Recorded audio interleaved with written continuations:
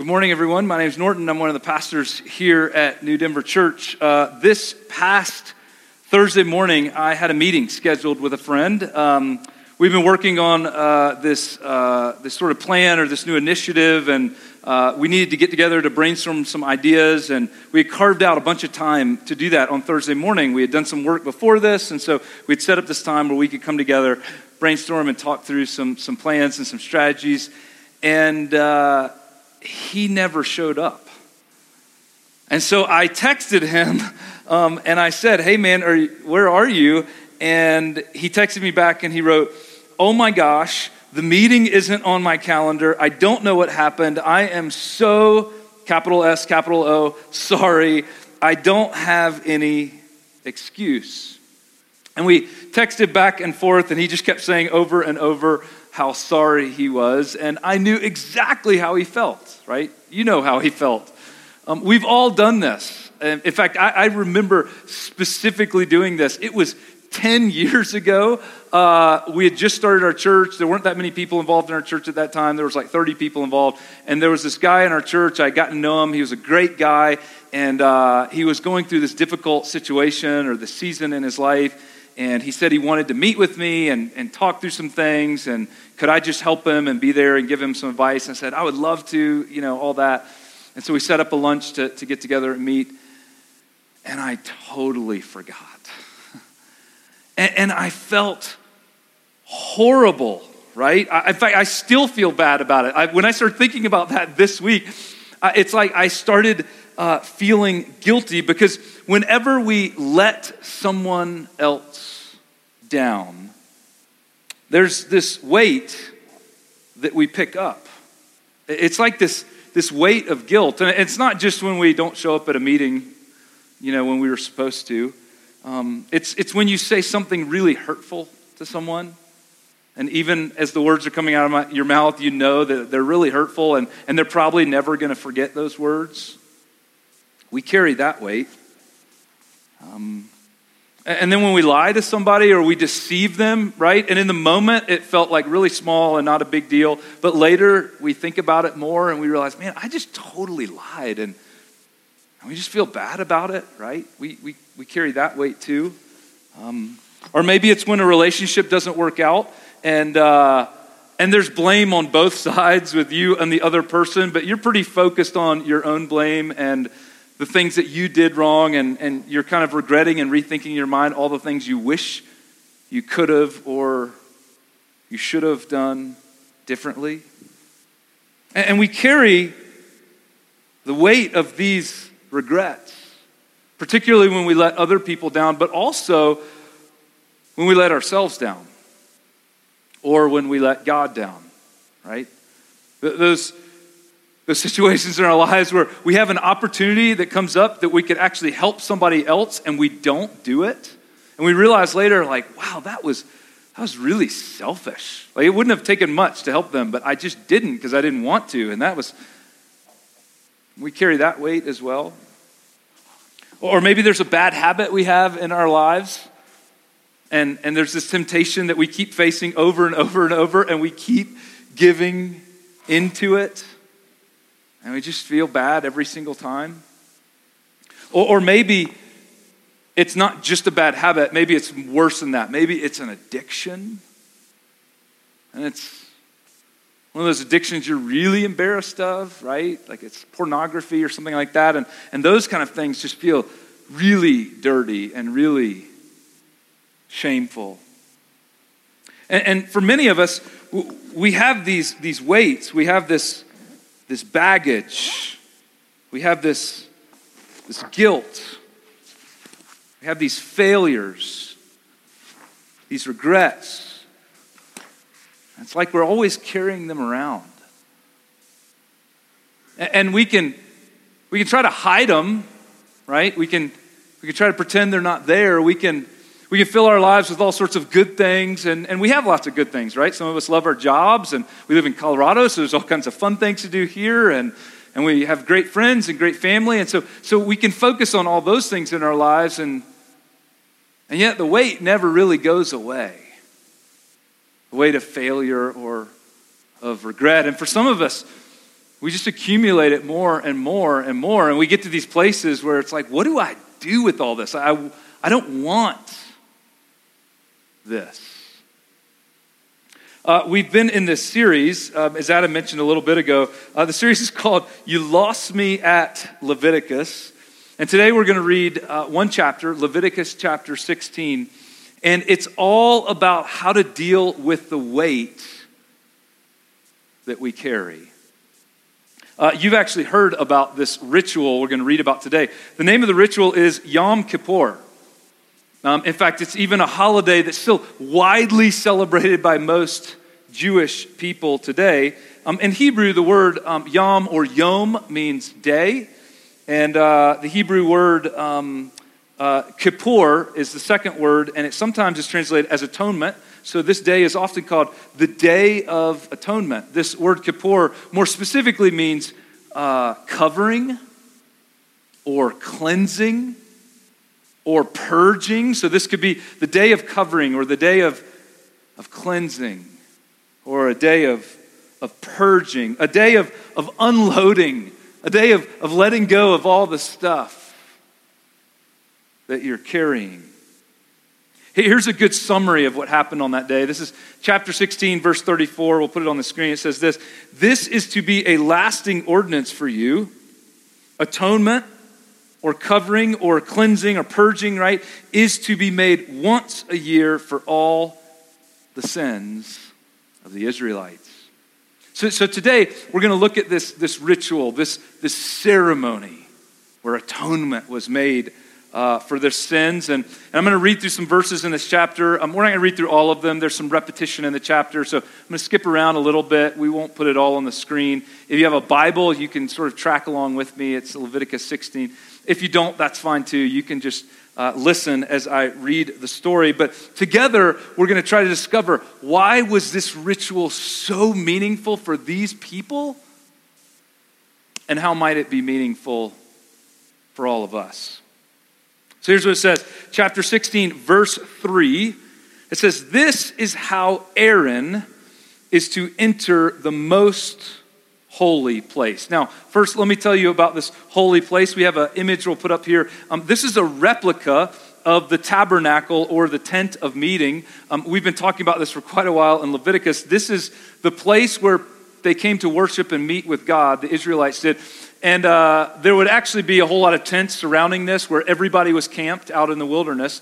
And right in the middle of their camp was this tabernacle. And you went into the entrance on the left side there, and you came into this courtyard. And in what was called the courtyard, there was this big altar right in the middle. And that's where sacrifices were offered. And then there's a big basin you could see there that would have been filled with water. That's where the priests would have washed their hands. And anybody could go into that area. Priests and people would be in this courtyard offering these gifts to God. But then there's this structure in the middle. And this structure is called the holy place. And only priests can enter the holy place. They performed regular rituals there. And inside the structure, about halfway through, there was this huge tent that hung from the ceiling that separated off one specific room, and that room was called the most holy place. Or sometimes it was called the Holy of Holies. And only Aaron, he was the high priest over all the priests, only Aaron could enter into this room, could go behind this curtain, and only once a year, on the day of cleansing, on the day of atonement. Here's what he would do. It continues, verse 3. He must bring a young bull for a sin offering and a ram for a burnt offering. He is to put on a sacred linen tunic with linen undergarments next to his body. He is to tie the linen sash around him and put on the linen turban. These are sacred garments, so he must bathe himself with water before he puts them on. And then from the Israelite community, he is to take 2 male goats for a sin offering and a ram for a burnt offering. So, I don't know if you were counting there, but there's 5 animals that are involved on this day. 2 rams are called burnt offerings, and those are going to be part of the very end of the ceremony after everything ends. We're not going to read that part. But then he's also supposed to bring a bull for himself, it says, and then 2 goats from the community. Now, notice what he also has to do. It says first he has to take a bath. Like, you need to wash yourself. And this was symbolic of you need to be made pure and clean. And then you have to put on these special clothes. And what's interesting about these special clothes is they were not the normal priestly clothes. Several chapters ago, we read about how the high priest would normally wear these very intricate, embroidered and detailed and very colorful clothes. There was this whole outfit that the high priest would wear whenever he was doing his duties. But on this day, he is to just wear these simple linen clothes. Linen just meant simple, not detailed, not embroidered, not colorful, probably very plain and just a white or a natural color. And in a sense, this might have represented humility. This might have represented what his posture should be like on this day. But it also meant that he represented everyone. He was dressed not differently, not as the high priest. He was dressed like everyone else would be dressed. In fact, look at what it says just a little bit later. If you skip down to verse 17, it says, "No one is to be in the tent of meeting from the time that Aaron goes in to make atonement in the most holy place until he comes out." So interestingly, on this day, everyone is gathered outside the tent. He is the only one inside the courtyard and inside the tent. So he is the priest, and he's making atonement for the people, but he's also dressed like the people, and he's going in to represent the people. He is going in to do something on behalf of all the people. It goes on, verse 11. "Aaron shall bring the bull for his own sin offering to make atonement for himself and his household, and he is to slaughter the bull for his own sin offering." Now, this first sacrifice is for himself. He needs to be made pure and clean. And we talked about these sacrifices several weeks ago in part 3, and we recognized and said then, these details of this animal sacrifice, I mean, it's gruesome and it's a bit barbaric sounding to us. But back then, all of these details were very meaningful in that culture. So we just have to realize that. If you weren't here for that, you can go back and listen to the message online, part 3, where we discuss that. So first, Aaron is supposed to bring this offering for himself.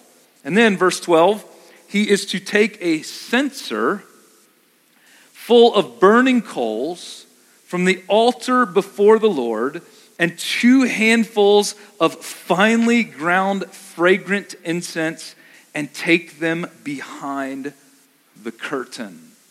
So he's out in the courtyard offering these sacrifices, get some coals from the fire, and grab some incense, and go through the curtain into the most holy place. And remember, he only goes into this room once a year. And he's the only person in all of Israel that can go into this room behind this curtain. So this gets really real, really quick. And it says he is to put the incense on the fire, on the coals, before the Lord, and the smoke of the incense will conceal the atonement cover above the tablets of the covenant law, so that he will not die. So there's clearly a level of fear and trepidation as he's entering this room. Now, when he goes in this room, there would have been only one thing in the room. It's called the Ark of the Covenant. And the Ark is this box, and inside the box was a copy of the laws that God had given them. And then on top of the box are the carvings, or carvings of these 2 heavenly beings, and we don't know exactly what it looked like, but there was this spot where their wings almost touched, and that was the spot where it was believed that the fullness of God's presence was. This is like the spot where God's throne is, where God actually sits and resides. And so you can imagine, for Aaron, this would have been a bit scary as he's going into this room. We've all seen Raiders of the Lost Ark, right? Everybody seen Raiders of the Lost Ark? We know how scary this would have been. If you have not seen Raiders of the Lost Ark, it is streaming on Netflix right now. Go home and watch it this afternoon, okay? Because you realize when you watch Raiders of the Lost Ark, they do the job well there that you do not mess with the Ark of the Covenant. There is this mentality that existed and was definitely true in the ancient world that when you approach God, and if God is wrapped up with this box, and if this is where God like mysteriously is sitting or his presence is dwelling, that is something to be terrified of. Because God is holy, and we are not as humans, right?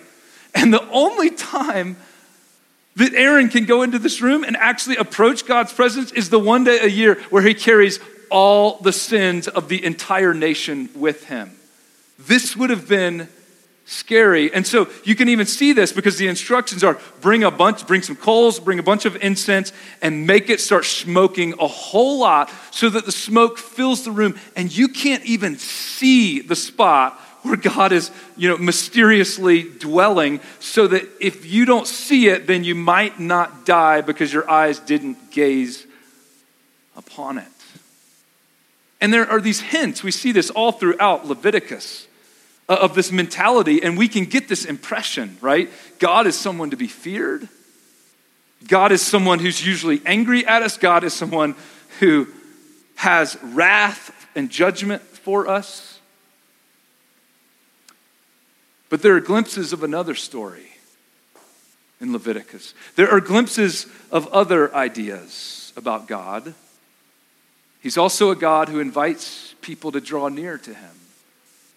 He is a God who welcomes Aaron into his very presence. And when Aaron comes into this room, do you know what that cover is called on top of the ark? It's literally called the mercy seat. This is where God sits. It's not the anger seat. It's not the condemnation seat. It's not the judgment seat.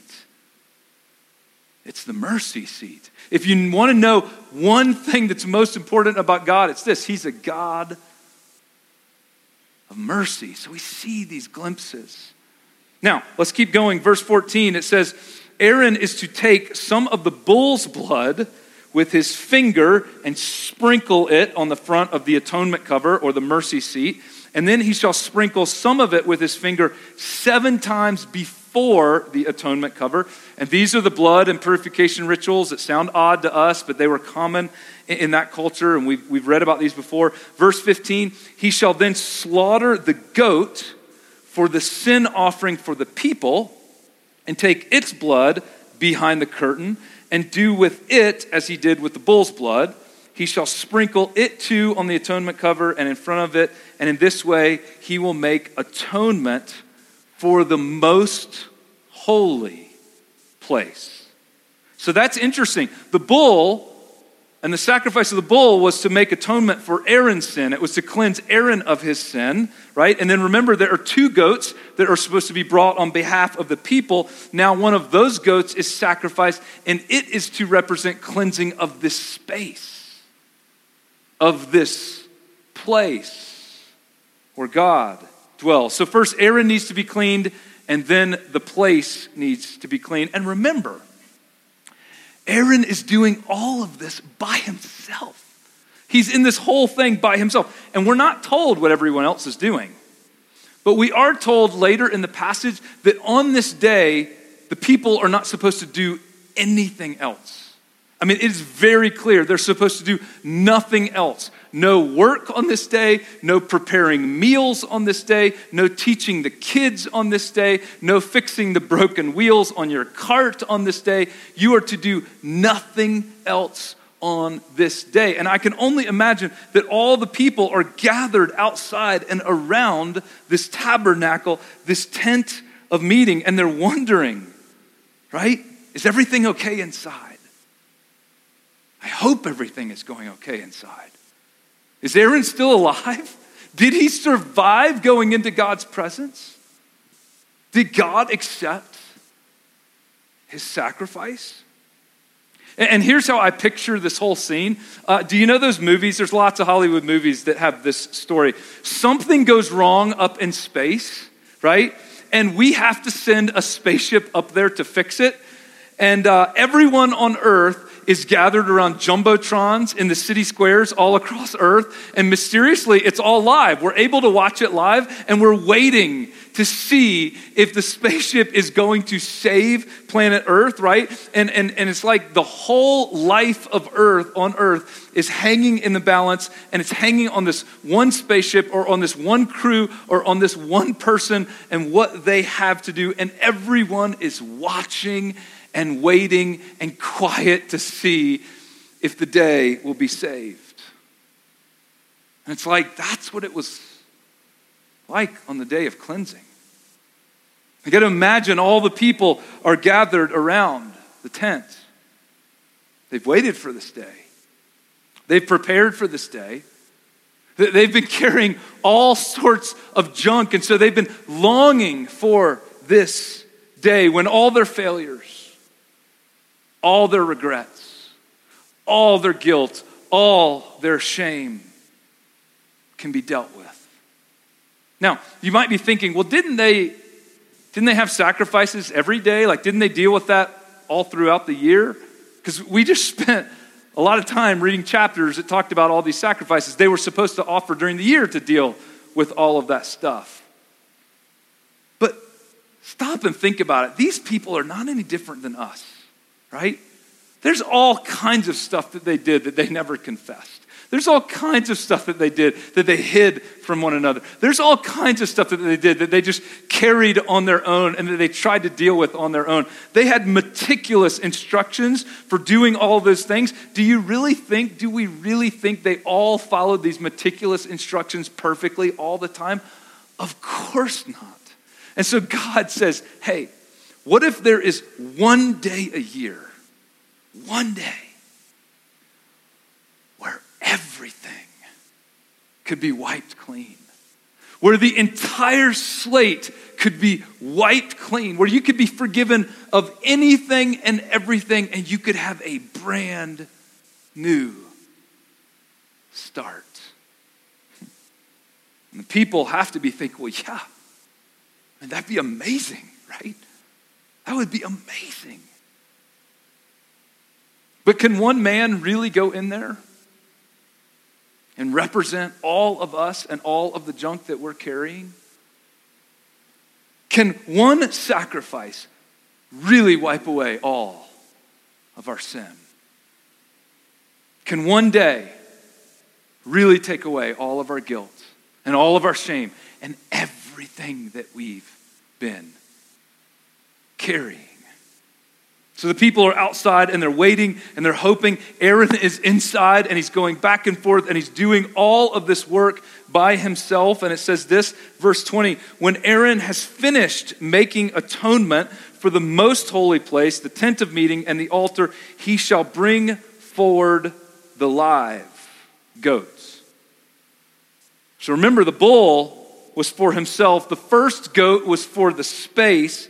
And now he is to bring forward the second goat. But this one won't be sacrificed. Something different is going to happen with this goat. He is to lay both hands on the head of the live goat and confess over it all the wickedness and rebellion of the Israelites, all their sins, and put them on the goat's head. Now, earlier in Leviticus, we read about whenever someone brought a sacrifice to the tent, they were to put one hand on the head of the animal, and that was just a way of saying, I'm bringing this animal on behalf of me or of my family or of my household. But now, this is a little bit different. Aaron is to put both hands on the head of this one goat, and over the goat, he is to confess out loud all of these sins. And just in case we don't understand the fullness or totality of this. There's 3 different words for sin that are used there. It says he's to confess all of the wickedness. And really that word means the built up guilt that has accumulated over the course of a year. He is to confess all of the rebellion. And this is a really strong word. So this means not just the little mistakes, not just the little stuff that you did that you didn't intend, but even the flat out, like really bad stuff that you did that you just did on purpose, that was just like rebellious. Confess all that too. And then just confess all of the sins. Anything that anyone in the nation could possibly be carrying. So Aaron's hands are on the head of this goat. And I don't know how long he's doing this, right? Does this take hours, right? Is he going through everything meticulously? Is he sort of using general categories? I don't know. But as he says these things out loud, it is as if the weight is being released and transferred. And then it says this: he shall send the goat away into the wilderness in the care of someone appointed for the task. So someone has this task. So let me pause for a second and ask. I need a volunteer this morning. Who wants to volunteer? Somebody raise your hand. Jason, yes, come on up. Let's give it up for Jason. There was only one person that volunteered for this task, right? You don't even know what you're doing. I would not volunteer for this task because think about the person, you can come up here all the way. Like think about the person that's supposed to be in charge of this task. The accumulated sin and rebellion and guilt of an entire nation have just been put on this goat. I don't want to be anywhere near the goat, right? I don't know about you, but somebody apparently is in charge of this task. So here's your job, Jason. In just a moment, I'm going to hand you this backpack. And it's heavy. It's not been very comfortable. And I want you to take it outside when I hand it to you. You could just go down these stairs and right out those doors over there. And there is a garbage can up there. And I want you to just dump this backpack in that garbage can. And we'll wait. And I want you to come back inside. And when you come back inside, I want you to pause right here at this microphone. And I want you to just speak 3 words out loud. It is finished. Okay? So you can imagine, Aaron is alone in the tent. The people are waiting outside at the entrance. The person who's been given the task to take the goat is waiting out there. And maybe they've been there for hours. And they've got to be wondering, is everything okay? Is God really going to forgive us? And then the curtains open. And there's Aaron. And he has this goat with him. And Leviticus says the goat will carry on itself all their sins to a remote place. And the person shall release it in the wilderness.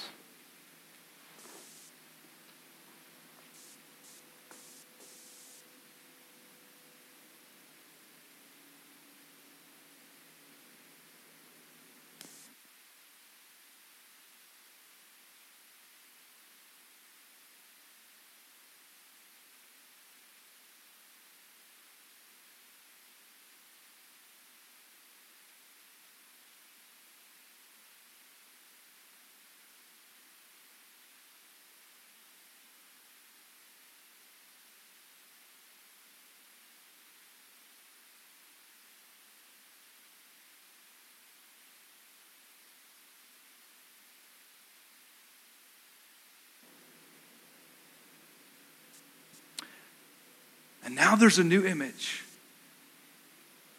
for the people of Israel, right? It's not just that God takes your sins and he covers over them. It's not just that he takes your sins and he wipes them clean, or he scrubs you, or he washes you of them. It's that he literally takes your sins and your failures and your regrets and your guilt and your shame, and he carries it away. You don't have to carry that burden anymore. God carries it away. In fact, in Hebrew, the word forgive just means to carry something. That's what God does. He forgives us because he carries those things away, and we don't have to carry the burden anymore. Now, if you're a follower of Jesus, perhaps you've made some connections in this story. The writer of Hebrews makes these connections because as the earliest followers of Jesus were trying to make sense of Jesus' death and resurrection, the writer of Hebrews, this book in the New Testament, remembers and leans into this imagery from the day of cleansing. Listen to what the writer of Hebrews says. This is Hebrews chapter 9. Now the first covenant had regulations for worship and also an earthly sanctuary. A tabernacle was set up. And then the writer describes the tabernacle and the altar and the priests and all the things that we've been reading about in Leviticus. And then verse 6, when everything had been arranged like this, the priests entered regularly into the outer room, the holy place, right, to carry on their ministry. But only the high priest entered the inner room. That's the most holy place. And only once a year. And never without blood, which he offered for himself and for the sins the people had committed in ignorance. But when Christ came as high priest, he went through the greater and more perfect tabernacle. He did not enter by the blood of goats and calves. He entered the most holy place once and for all by his own blood, thus obtaining eternal redemption. For this reason, Christ is the mediator of a new covenant. And the writer of Hebrews, in great detail, we won't read it all now, describes this system in ancient Israel where people had to bring these sacrifices, and day after day the priests offered these sacrifices, and year after year the high priest would go into the holy place, the most holy place, and it's like it was endless. It was like this cycle that just kept going over and over and over. And what if there was one sacrifice? What if there was one person who could come and offer something that would give forgiveness to all for good? And what the writer of Hebrews is trying to say to you and to me today is that Jesus is the goat, right? Jesus is the one who offers himself on our behalf, and Jesus is the one who carries all of our sins and our burdens away. Which means we don't have to wonder if God is going to forgive us. The writer of Hebrews says we can have full assurance that if we believe in Jesus and what he has done for us, we can have full assurance and a sincere heart. We can enter into God's presence knowing that God loves us and forgives us because of what Jesus did for us on the cross, which means we don't have to stand outside the tent and wonder, I wonder if God's going to forgive us this year. I wonder if my sins are too much. I wonder if he's fed up with me. I wonder if he's tired of trying with me. We don't have to wonder because God has given every single one of us a new and a fresh start and said, I have done it once and for all. And no other sacrifice ever has to be made again. And so here's what we can do today as people of faith. We can simply believe in that. And we can ask ourselves, is there anything I'm carrying today that I need to just bring to Jesus? Are there any burdens? Is there any guilt? Is there any shame? Are there any failures? Is there anything that I need to be forgiven for? Maybe you've been a follower of Jesus for a long time and you're carrying those things. Or maybe you've really never put your faith in Jesus and said, yeah, I want that. Today, you can do that. Let me pray for all of us, and then we'll spend some time reflecting on Jesus' grace. God, thank you for sending your son, Jesus, for every single one of us. Thank you for giving us this picture, this imagery that our burdens can be carried, that we can't carry them ourselves because it'll kill us. But we can come to you. Thank you for reminding us that at the heart of everything, you are a God of mercy and a God of grace and a God of forgiveness. And so help us to trust in that today.